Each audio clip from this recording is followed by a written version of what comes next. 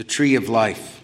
This morning, I tried to give some reasons why I believe that the function of the tree was to be a sign signifying something other than treeness.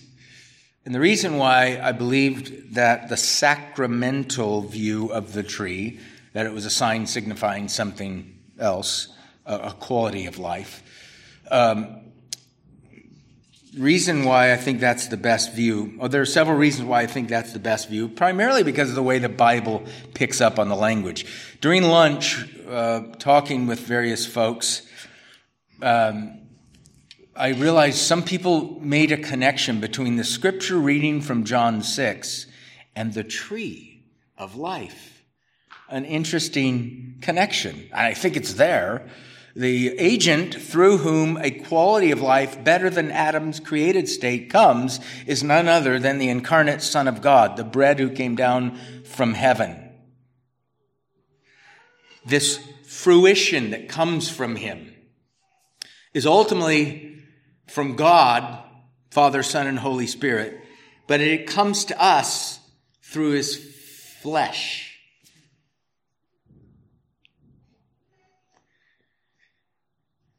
And so we looked at the tree of life from Genesis 2, hinted at something odd in Genesis 3 about it, and then went to Revelation 2 and Revelation 22, which pick up tree of life language again in the midst of language.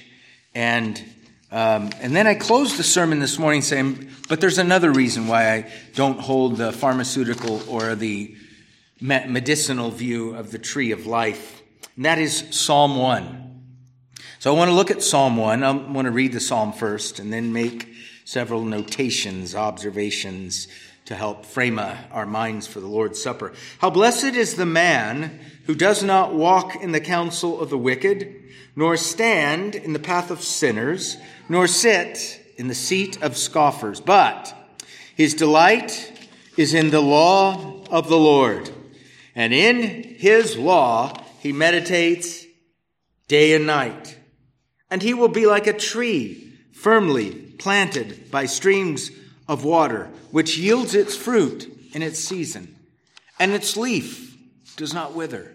And in whatever he does, he prospers. The wicked are not so, but they are like chaff, which the wind drives away. Therefore, the wicked will not stand in the judgment, nor sinners in the assembly of the righteous. For the Lord knows the way of the righteous, but the way of the wicked will perish. So that's Psalm 1. Let's make some observations. First of all, the psalmist is speaking about the blessed man. That's pretty obvious.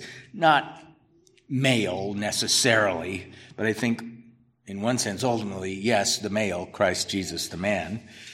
Note, secondly, that this blessed man's delight is in the law of the Lord, and in his law he meditates day and night. You ever heard that language before? You have, if you've read the Old Testament. Joshua 1:8, this book of the law shall not depart from your mouth, but you shall meditate on it day and night, so that you may be careful to do according to all that is written in it, for then you will make your way prosper, and then you will have success. So there's at least one echo from another passage in the Old Testament. Joshua is echoed here. So the psalmist is going back in, we could call it redemptive history, and connecting this blessed man with at least the words of what Joshua said. Notice, third, the result of the blessed man's delight and meditation. He will be like a tree, firmly planted by the streams of water, which yields its fruit in its season, and its leaf does not wither, and in whatever he does, he prospers. So that comes as a result of his delight and meditation, and the assumption is obedience to the law of God. Note, fourth, this sounds strangely familiar, given the passages we looked at earlier today. For example, and on the side of the river was the tree of life, bearing 12 kinds of fruit, yielding its fruit every month. That's Revelation 22:2. Sounds familiar, right? What was written first? The Psalm was written before Revelation. So Revelation is probably echoing the Psalm a little, but this kind of language is not first revealed to us either in Revelation 22 or even in Psalm 1. When I read the Psalm, did you hear some previous biblical truths? Did you hear the garden? You should have. If you didn't, I'm telling you, go back and read it and listen harder. Turn up your things if you have to, guys. This is Edenic language connected to this blessed man who ultimately does this perfectly.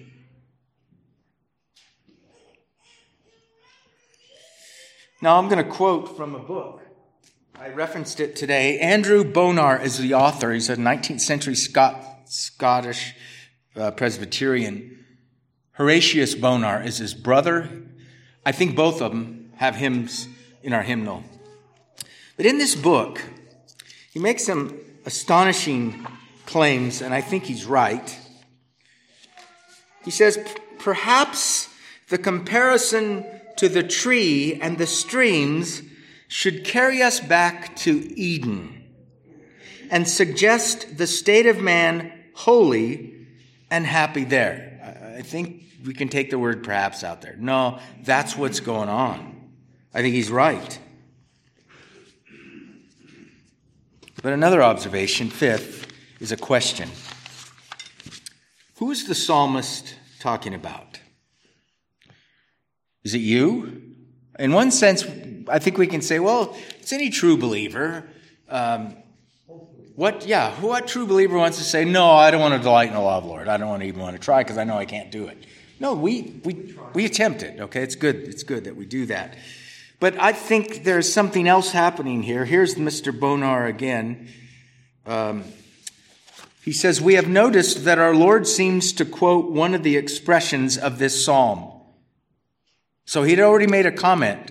He claims that during the Lord's ministry on the earth, he echoes Psalm 1 sometimes. Here it is, Matthew 7:23. Well, verse 6 in Psalm 1 says this, the Lord knows the way of the righteous. Matthew 7:23. I never knew you. So he's saying, the Lord Jesus read the Psalms well enough that he's using the language of Psalm 1. Luke 13:27. I do not know where you are from. Depart from me, all you evildoers. Matthew 25:12. I do not know you. The Lord knows the way of the righteous. He doesn't know the wicked in the sense of they don't have a saving relationship with him. So he says, we have noticed that our Lord seems to quote one of the expressions of this psalm.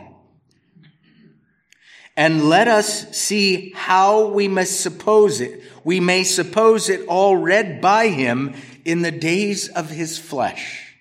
See what he's doing there? He's saying, you know what? There's indications in the Lord's earthly ministry in the gospel accounts that he referenced Psalm 1. And now he's saying, let us suppose we're witnessing him reading the psalm. Have you ever thought about that? Jesus read the Psalms. Now he says, we know he read it. His delight was in the law of the Lord. And often has he quoted the book of Psalms. That's all true.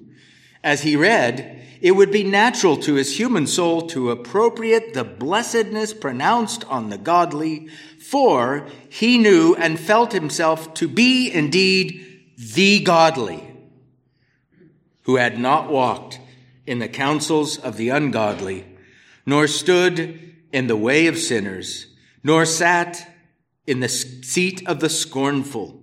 He felt himself able to say at all times, thy law is written within my heart.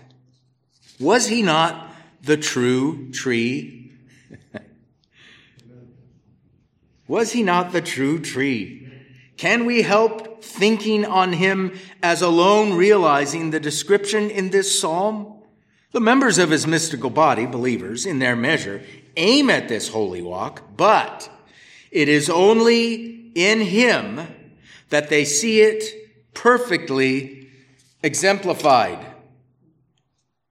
His leaf never withered. He did no sin, neither was guile found in his mouth.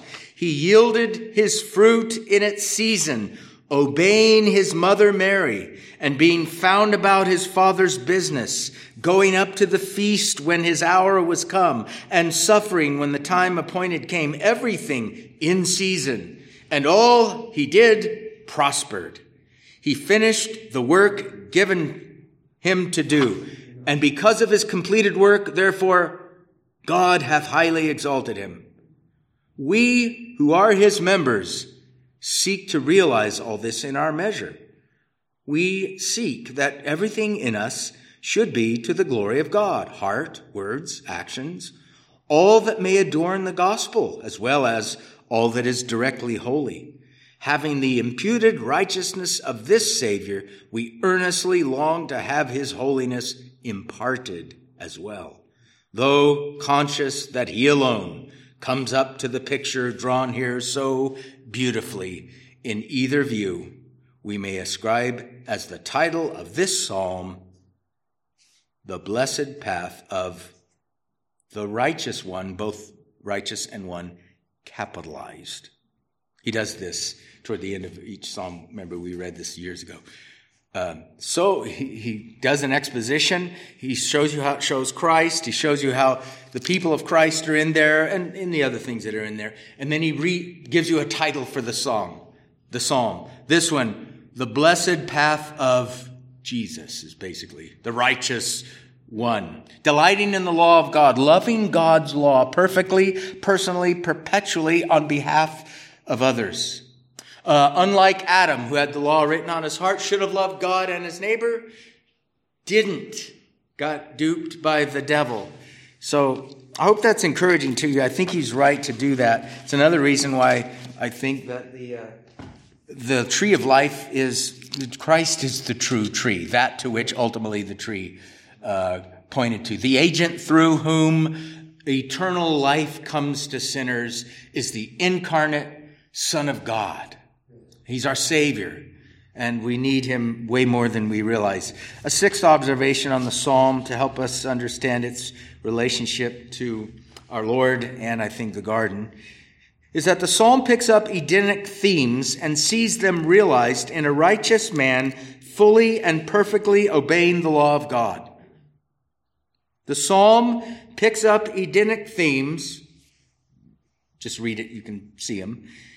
And it sees them, these themes in Eden, and the potential that was in Eden, realized in a righteous man fully and perfectly obeying the law of God. Unlike the first Adam, who walked in the counsel of the wicked, the last Adam committed no sin, nor was any deceit found in his mouth.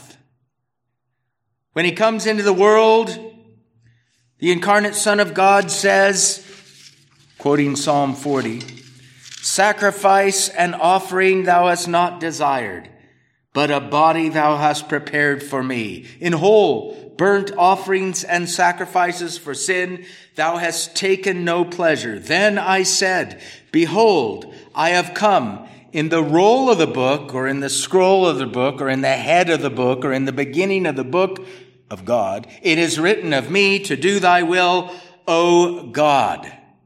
Paul, in Hebrews chapter 10, puts those words on the lips of our Lord during his incarnate state. And what he's saying there is found in Psalm 40, verses 6 through 8, I believe. And even in Psalm 40, as David's writing, you could tell David's not writing about himself. And he's writing about this, it's written about this individual The individual that's actually speaking in the psalm that David wrote, because David's putting the words of somebody else down on paper, and that's what we read, says, whoever this individual is, he says, at the beginning of the Bible, for our sake, it's written about me to do the will of God. And what is the will of God? To love God with all your heart, soul, mind, and strength, and your neighbor as yourself. What did Jesus do when he came on the earth? He assumed human nature. Okay, so he had original righteousness because he wasn't a sinner.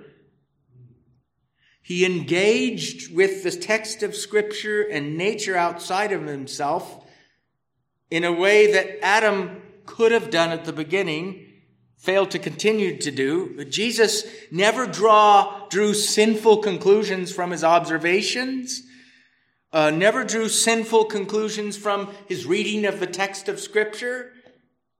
Okay, he developed and matured starting in the womb, but by the time his earthly ministry comes, he's a 30 or so year old man. And he's engaging the world without sinning. He is upholding the law of God. His original righteousness is within him. And he's doing stuff we can't do. Personally, perpetually, precisely, perfectly, obeying the natural law and any other positive laws he was supposed to obey. Like he went to the temple. Do you think Jesus offered sacrifices for his sins? Probably not, right? No, but he did other things that were in obedience to positive laws. But he never violated the law. Never, not once. So it was God's will, first of all, for Adam the first to obey God's law perfectly, on behalf of others as well. But he didn't. You know, the occasion for the judgment of God upon him and his wife was the taking of the fruit. But there was drastic, catastrophic stuff that had already happened before they took the fruit, right? Remember, Eve's apparently either by herself, apart from her husband, or Adam's sitting on the sideline while this weird thing comes and talks to him.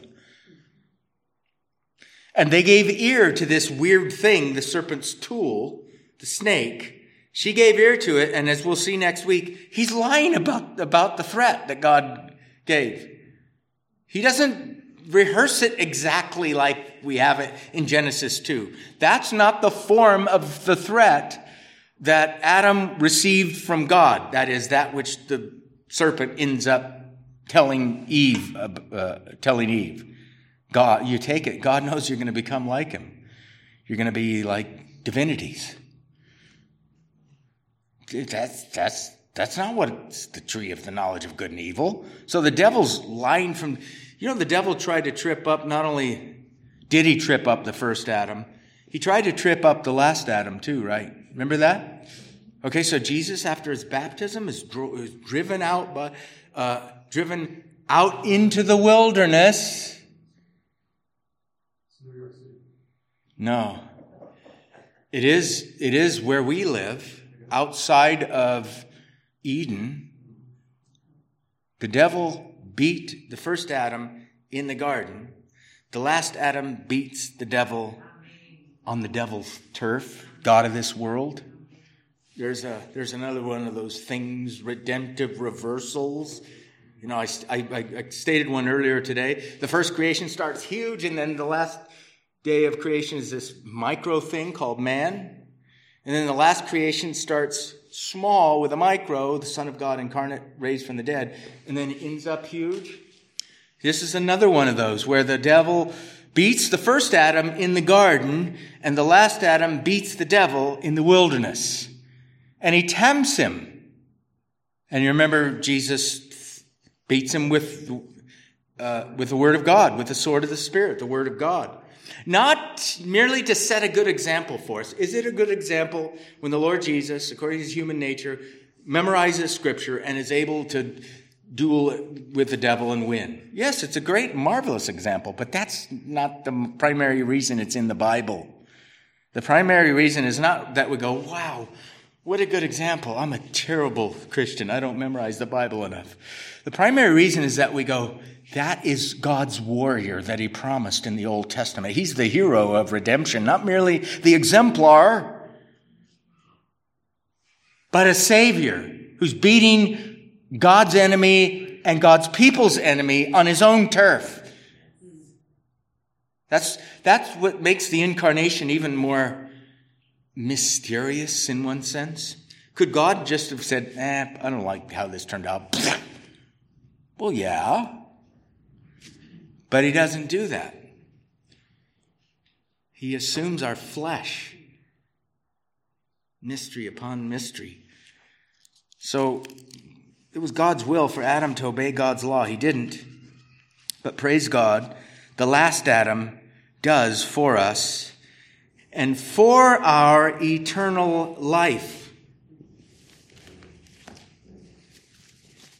First signified by the tree of life in the Garden of Eden. But look at this Romans 5 text. I think it's Romans 5. I know it's Romans 5. I just forget what verse it is. 19? 17. 17. So this is Romans 5. Remember, start at verse 12. We're doing the Adam-Christ antitheses, parallels, sameness, and then differentness.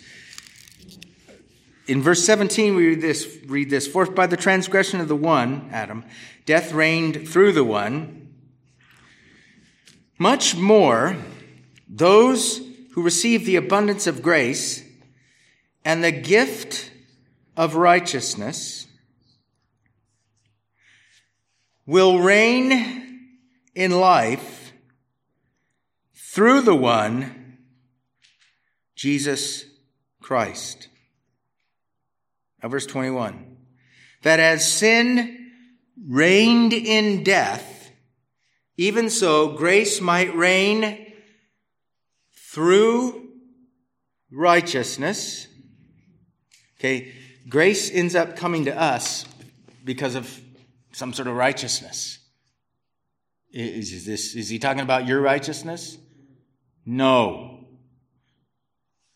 Through righteousness, now watch this, to eternal life. So this righteousness, this living according to the law of God, leads to eternal life. Where do we get that? If it's that, there's a righteousness that leads to eternal life. I want it through Jesus Christ our Lord. So here we have Paul basically doing Edenic theology in one sense, but he acknowledges the first Adam failed, and what the first Adam failed to do, the last Adam does. He obeys God. He earns a reward. He merits eternal life through his obedience. And then God rewards him with the glorious resurrection, and we get all the benefits of the last Adam through the last Adam, through our Jesus Christ, our Lord. So is salvation based on works? The answer is, C. Sproul does this, I think. Yes, just not our works. Whose work? The doing, the dying, and the rising of the last Adam for us and for our salvation. So those are the reasons why I think the tree of life functioned as a sign signifying something better than Adam's created state. Now, there's a weird text. It comes in Genesis 3. You heard it. I read it this morning, where it seems like God's taking the pharmaceutical view of both the trees, and that's why he puts the cherubim to guard the garden, so that they don't come back in there and eat from those trees. It looks like that's what's happening, right? I'm going to say, no, that's not what's happening. Something else is happening. but I can't tell you because that's next week's sermon. I might tell you privately, but I won't tell everybody. That way you have to come, eat our food, hear me preach. So may the Lord help us. I hope that was helpful. It's been helpful for me to think through these things and kind of crystallize some of my thinking. And anything that's wrong, may the Lord strike it from our memories. But everything that's right, may burn it into our hearts so that we're more grateful and thankful for the grace He's given us. So it changes the way we live, that we live a more thankful, obedient life. Not trying to merit or earn, but trying to say thank you. Guilt, grace, gratitude. We recognize our guilt, we go to Christ. What do we get from Christ? Grace. What do I do once I get grace? I'm thankful. I pray, I obey, I go to church, I repent, things like that. Let's pray. Lord, we thank you for your word. We thank you for the true tree, as the old Scotsman said, our Lord Jesus Christ. We want to be more grateful and thankful in our lives. We want to be more obedient. We want to be more consciously dependent upon you in prayer. Please forgive us for not being as we ought. But thank you that even prayer was sanctified by our Savior when he was on the earth. He was the perfect prayer. He was the perfect everything.